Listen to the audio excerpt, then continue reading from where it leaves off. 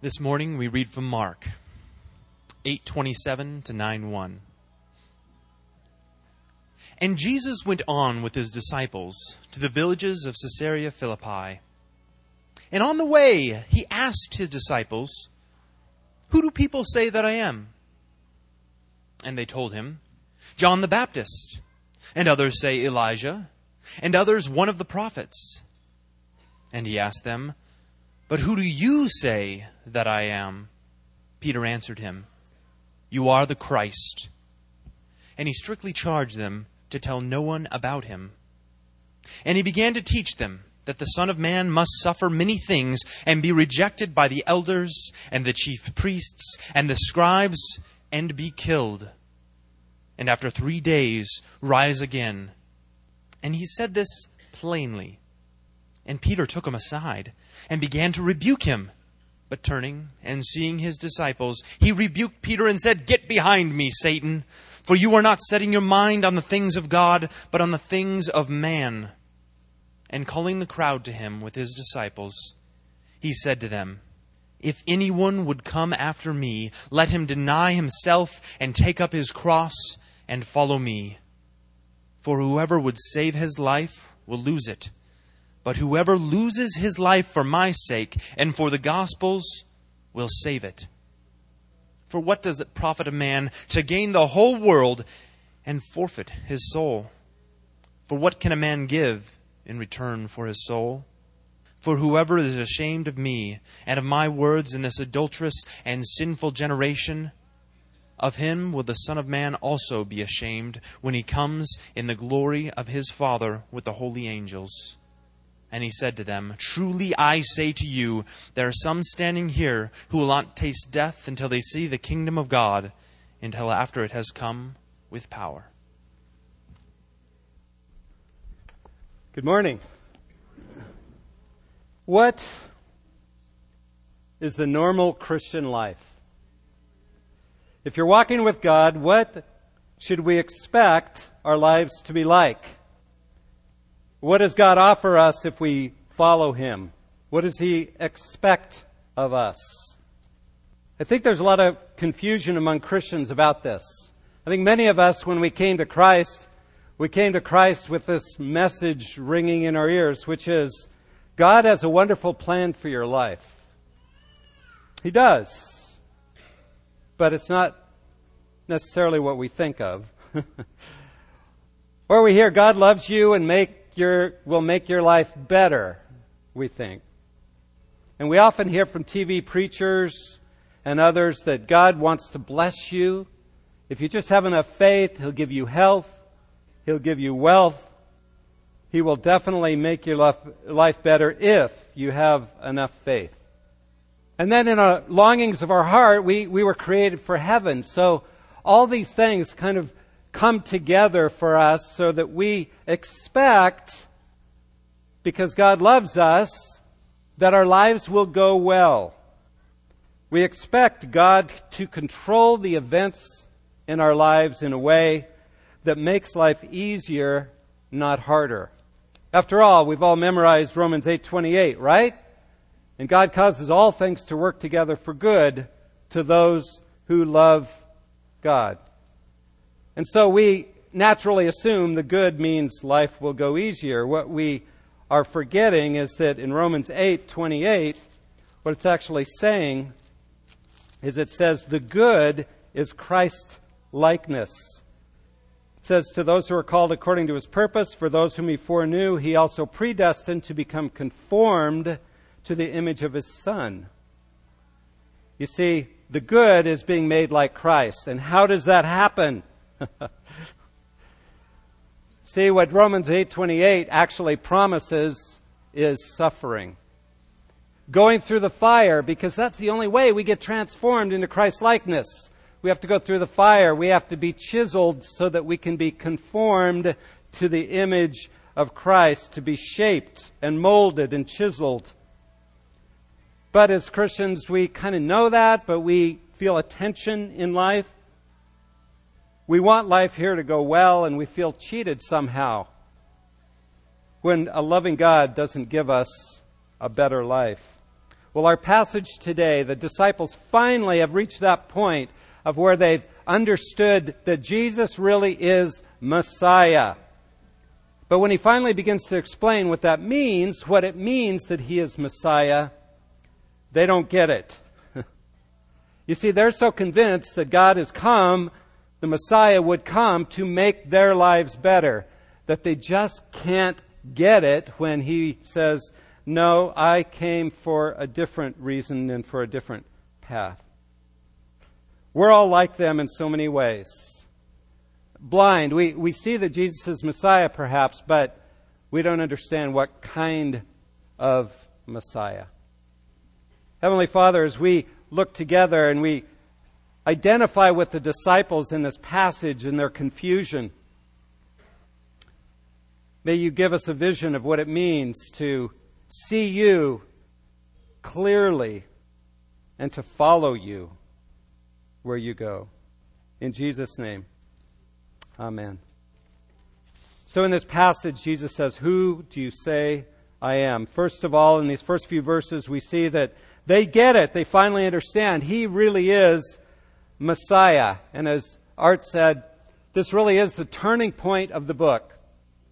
It's the midpoint. Up to this point, Jesus has been making very clear that as he serves and loves and cares for people, he's showing them that he really is the Messiah, the chosen one who was called to come. And now that they understand it in this passage, now he begins to talk about what kind of Messiah, because they don't understand. So we've gone from first half of the book, the servant who rules, to our new banner, the ruler who serves.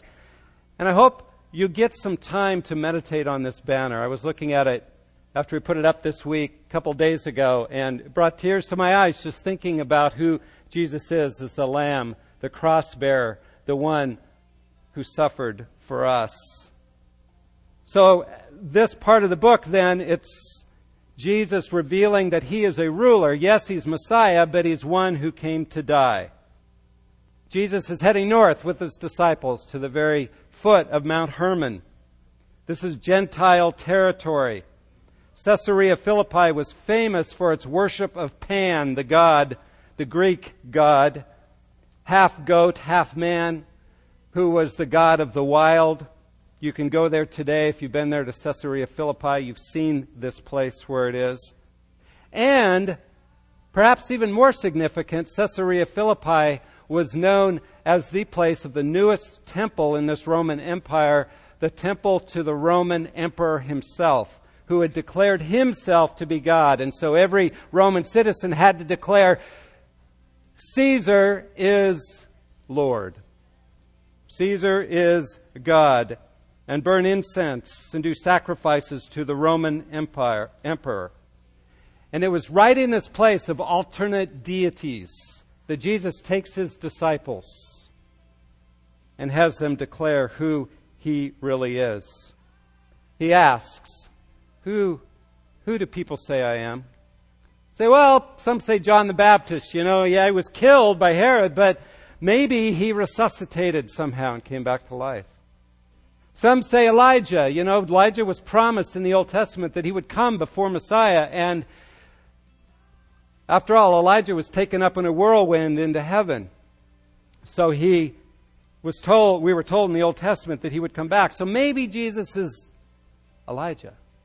Or maybe he's just a great prophet. He seems to really have a hand of God on him, so maybe he is a prophet. So the popular view was that Jesus was somehow a great man, but not Messiah, not God himself.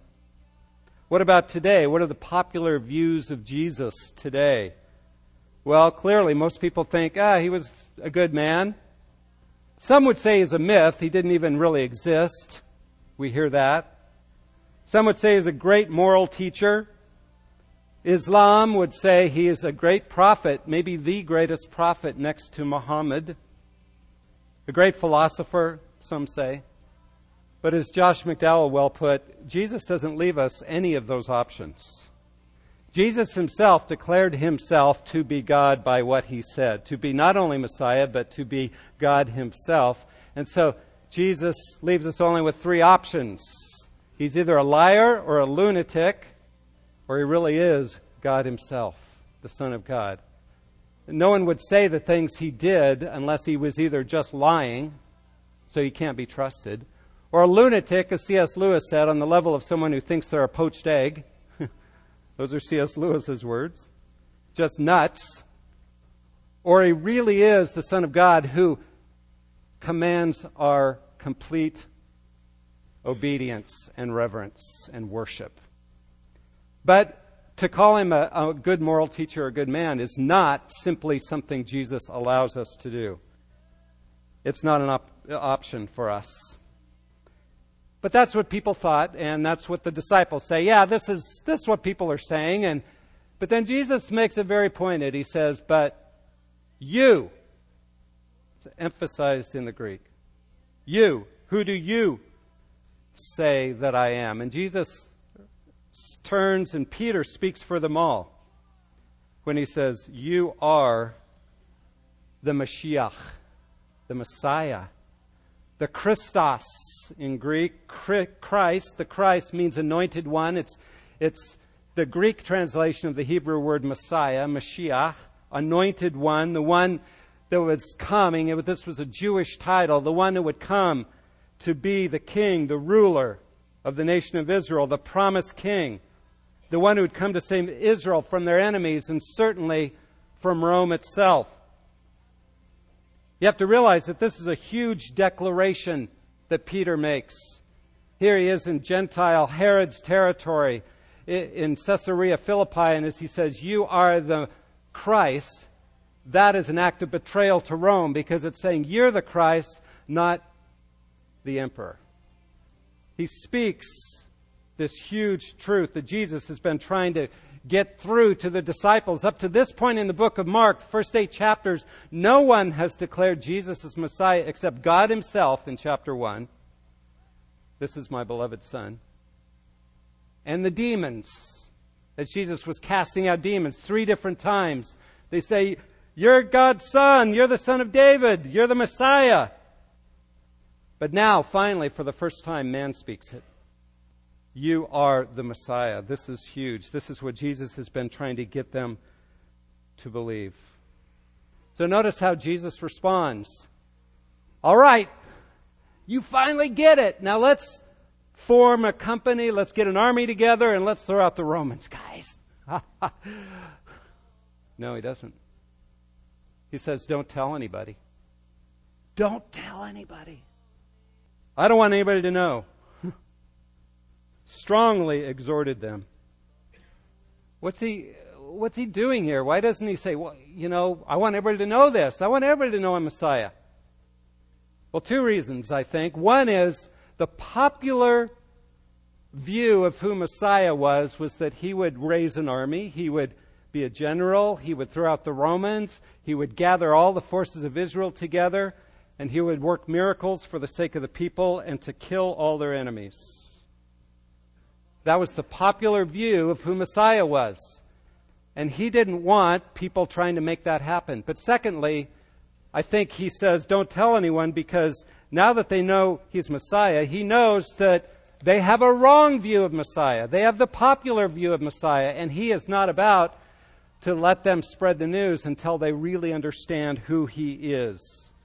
That he is the ruler who serves, who gives up his life for us. So now he begins teaching them that he is not only Messiah, but the kind of Messiah he is a suffering Messiah.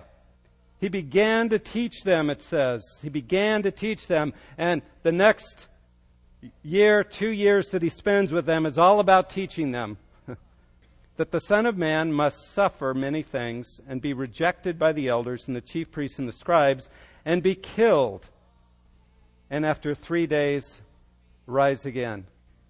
He says, great, you got it, I am Messiah. Now here's what I got ahead of me. I'm going to suffer many things. I'm going to be arrested by the legal authorities who are going to put me to death. And then I'll rise after 3 days. In other words, hey, I came as Messiah not to set up a political kingdom, not to raise an army, not to drive out the Romans. I came to suffer and to be on the wrong side of the law, to be treated as a criminal and a traitor and a terrorist, and be killed. Now understand, this had to be mind-blowing for the disciples. This was not what they were thinking of. So Peter, what does he do? He takes Jesus aside and he rebukes him. Now, how do we enter into this? How do we understand that he just declared him to be Messiah and now he's taking him aside to rebuke him? Well, the disciples had the same view as most people in Israel of what Messiah would be like. They were mostly all from northern Galilee. Many were from Bethsaida, the fishing village. But just up the hill, just a few miles from Bethsaida, was Gamla. We don't hear much about this town of Gamla, but some of us have visited it. I have visited it. It's an outpost up on the hills in the mountains, and it was the center of the Zealots. The Zealots were there to raise an army and to try to drive out the Romans any way they could. Jesus had one of the Zealots, clearly, Simon the Zealot, on one of his disciples, but they had all been trained under this thinking. Northern Galilee was this hotbed of resistance to Rome, this idea that we can't wait for Messiah to come and throw these guys out. This place of Gamla became the center of rebellion, and in fact, we hear about Masada, where over 900 Jews killed themselves rather than be taken by the Romans. In Gamla, we're told by Josephus that close to 5,000 committed suicide, jumped off a cliff, rather than be taken by the Romans when the Romans were battling in AD 67 to take Gamla. This was a hotbed. The popular imagination, the popular view of who Messiah was is given in what's called the Psalms of Solomon. They're in the Apocrypha. We don't have them in our Bible, but they were common Jewish writings. And this is what they said: O Lord, raise up their king, the son of David, that he may reign over Israel, thy servant. Gird him with strength, that he might shatter unrighteous rulers, that he may purge Jerusalem from nations that trample her to destruction. Wisely, righteously, he shall thrust out sinners from the inheritance. With a rod of iron he shall break in pieces all their substance. He shall destroy the godless nation with the word of his mouth. At his rebuke nations shall fall before him. That's the view of Messiah they had. And you may think, well, what about Isaiah 53, a suffering Messiah? And other passages that talk about the Messiah would be suffering. Well, understand that the Jews of Jesus' day did not attribute those passages to Messiah. It didn't fit their view of who Messiah was, so they attributed them to others. They had no idea of a suffering Messiah, and so the idea of what Jesus is saying here is completely mind-blowing. Let me see if I can help you sort of understand what it would feel like to Peter to hear Jesus talking. Imagine Brian Harsin being hired to be the new coach at BSU. In his first press conference, he stands up and he says, I think we got a great plan. Great way. Well, what we're going to do is we are going to try to set records this year for turnovers. We are going to give the ball away more times than any team ever has in history. We are going to see how little we can score. If we score by accident, maybe we will, but by and large, we're going to try to let the other team score as many points as they can. And I guarantee you, we will lose every game we play. Now, if Brian Harsin came to a press conference saying that, everybody would be aghast, right? They'd be saying, that's not what we hired you for. Come on. And somebody would pull him off the podium and say, this guy's on drugs? Something's wrong here. That's exactly the way Peter felt and the disciples. That's not the Messiah we hired. We know what Messiah is like. Jesus, he's come to be a king and a ruler, not to come and die and suffer. You're wrong, Jesus. You have a wrong view of what you're here for. And so Peter rebukes him. Peter cannot understand or even imagine a Messiah who would come and die and set up a spiritual kingdom through the Holy Spirit. So Peter rebukes the man he just called Messiah. Jesus, you're not following the script here. You're messing up. Let me tell you what the Messiah is supposed to do. Because this idea of a suffering Messiah was inconceivable and intolerable. Jesus' response to Peter's words, "Get behind me, Satan." Why does he say that? He's reminded of the temptation earlier when he met with Satan in the wilderness and the three temptations that Satan threw at him. All of them were designed to tempt Jesus, and I believe these were really temptations for him, to have all the glory without the cross. And Peter's offering the same thing. Jesus, you can be Messiah without the cross. You can be king without the cross, without suffering. And Jesus' response is like it was to Satan, "Get behind me, Satan. Don't tempt me." Poor Peter. Someone said in staff meeting this week, his best day became his worst day. You see, they don't get it. But now Jesus goes even further to help them understand that not only is this Messiah that they've understood, he is Messiah, but they don't know what kind of Messiah. Not only do they not understand that, but he's the kind of Messiah that calls us to death.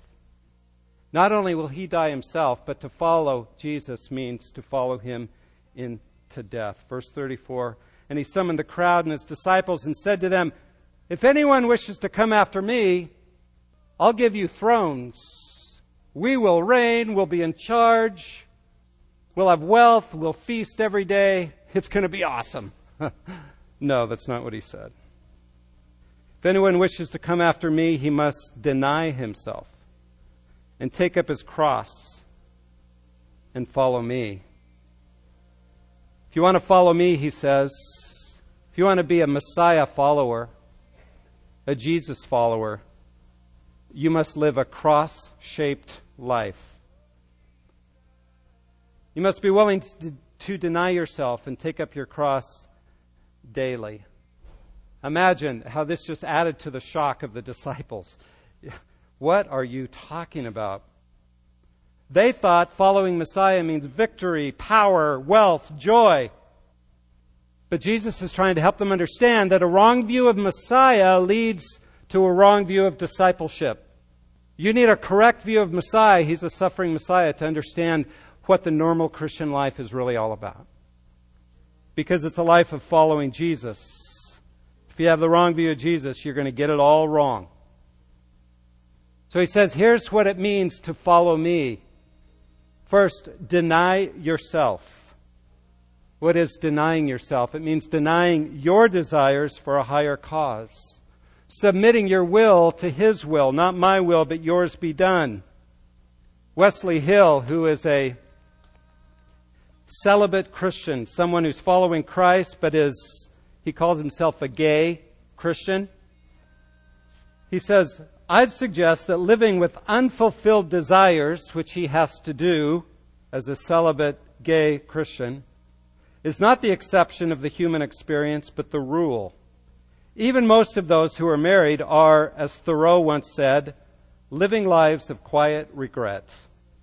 Maybe they married the wrong person, or have the pain of suffering within marriage, or feel trapped in their situations and are unable to fulfill a higher sense of calling. The list of unfulfilled desires goes on and on. If anyone would come after me, Jesus said, let him deny himself and take up his cross daily and follow me. With these words, Jesus issued the marching orders everyone who chooses to become a Christian must accept. Suffering like mine with my same-sex attraction, or any other kind of suffering, all of it, seen from the vantage point of faith, is obedience to Jesus' call for us to join him in his dying and self-denial. Ray Stedman said that denying self is the end of self-reliance. I don't get to run my own life anymore. I'm depending on you, Jesus. But notice how anti-world this is, right? The world around us says, don't deny yourself. Live for yourself. Fulfill all your desires. Whatever you feel must be right. If you want to do it, do it. Let your desires go. Don't harness any of them. Sex in our world is just crazy. It's the proper expression of your humanity according to our world's thinking. There's no way to be fulfilled without living a sexual expressive life.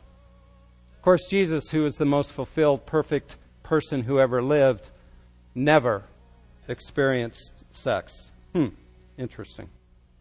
I find that for myself, denying self comes down to 100 little choices. A choice to say, I'm going to put this person above myself. I'm going to choose to park in the furthest parking spot to leave room for those who maybe have a hard time walking and need to be in the closer spot. I'm going to take the second-rate cup of espresso and give the best one to my wife. That may seem trivial, but it's those choices. It's those little choices we make to die to ourselves and put others first. I'm going to choose, even though I've got a lot to do, to sit here and really listen to this person and engage with them and set my agenda and my list aside to really hear from them. I'm going to deny myself.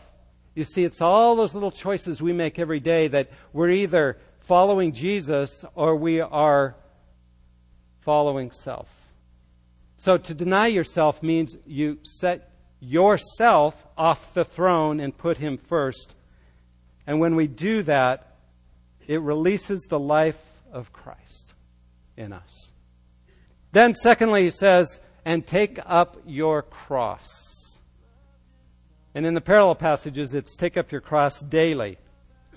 Now, let me say here, sometimes we think taking up your cross, and we hear this expression, someone's going through a hard time, they're enduring suffering, and they say, yeah, I guess this is just my cross to bear. Well, there is suffering to bear. There is. But that's not what Jesus is talking about here when he says take up your cross. It's not enduring difficult circumstances. Notice it's an active command. Take up your cross. It's something we choose to do. It's not just something you endure. What is it? Well, we need to understand a bit about the cross, I think. The commentator James Edwards says this about the cross. Modern culture is exposed to the symbol of the cross primarily in jewelry or figures of speech, bearing our cross as putting up with an inconvenience or a hardship. How vastly different was the symbol of the cross in the first century. It was an image of extreme repugnance. The cross was an instrument of cruelty, of pain, of dehumanization and shame. The cross symbolized hated Roman oppression and was reserved for the lowest social classes. It was the most visible and omnipresent aspect of Rome's terror apparatus, designed especially to punish criminals and quash slave rebellions. To identify with the cross, to take up your cross, was to identify yourself as someone who is rejected by society. It's a horrible instrument of shame and rejection. To live a cross-centered life is to choose to die, to give up your rights, to stop living for the approval of others, and to live for the approval of Christ, just like Jesus did. Of course, the greatest passage perhaps that reflects that is Philippians chapter 2, where it says, have this attitude in yourselves. Okay, we're called to the same thing. Have this attitude in yourselves, which was also in Christ Jesus, who, although he existed in the form of God, did not consider equality with God as something to be grasped. In other words, he didn't hang on to his rights. Denying self, taking up your cross, means giving up your rights, not fighting for your rights, not demanding your rights. And then it says, but he emptied himself, taking the form of a bondservant, being made in the likeness of sinful man. And so, not only did he let go of his rights as God, but he said, I will humble myself and become a human being. And not only a human being, but a slave as a human being. But then it goes on to say, and being made in the likeness of sinful man, He humbled Himself by becoming obedient even to the point of death. So not only that, but He became on the level of a criminal. He lowered Himself not just from God, but to man, to a slave, and then ultimately to being crucified as a criminal. And He says, have this attitude in yourselves, brothers and sisters. That our attitude ought to be downward movement, dying to ourselves, giving up our rights, seeking the best for others, not for ourselves. As Dietrich Bonhoeffer puts it, when Christ calls a man, He bids him come and die. Now, I don't know about you, but when I hear this, I think, thanks, Jesus. Wow, that's a great calling. That really sounds good. I think I'll become a Buddhist. There I can just meditate. No demands. Jesus is not a very good salesman, is He? You want to follow me? Here's what you get. No, you know what? He's not a good salesman. He doesn't manipulate. He doesn't try to pull people in. God's going to make your life better. He doesn't say that. But He does give us 3 incentives to end this section to encourage us to hang in there. 3 motivations. First, number 1, verse 35, He says this, for whoever wishes to save his life will lose it, but whoever loses his life for my sake and the gospel's will save it. First incentive, the way of the cross is the only way to save your soul. The way of the cross is the only way to save your soul. You want to save your life? You want to ultimately save your life? You want to have a life that's whole and complete, made the way God made you to live? The way of the cross is the only way. As he says, trying to protect yourself, trying to take life in your own hands, trying to get your own life will only cause you to, my translation says lose your life, but the word is really destroy. You will destroy your life if you live a selfish life. The only way to true salvation, rescue from this sinful, broken world and being made like Jesus, is the way of the cross. Any other way will destroy your soul. Secondly, verse 36 and 37, for what does it profit a man to gain the whole world and forfeit his soul? For what will a man give in exchange for his soul? Second incentive is that the way of the cross provides the best profit. He uses economic terms here. Hey, it's the best gain for you. He's doing cost-benefit analysis here for you economy business people. He's saying, you know what? Yeah, the best profit is following Jesus, because if I choose to be selfish and live for myself, that's all I get is what I grasp here, and then I lose everything else. But the best gain, winning my soul, comes by following Jesus. The best bet is to follow Him and gain my soul. The other option is eternal punishment, and that's really what it means where it says forfeit your soul. He's talking about eternal punishment. So the way of the cross is the only way to save your soul. Secondly, it's the only way to get the best benefit. And third, the way of the cross is the only way to gain God's approval. Verse 38, for whoever is ashamed of me and my words in this adulterous and sinful generation, the Son of Man will also be ashamed of him when He comes in the glory of His Father with the holy angels. When Jesus returns, the only way to gain His approval, to have Jesus say, well done, my good and faithful servant, is to live the way of the cross here.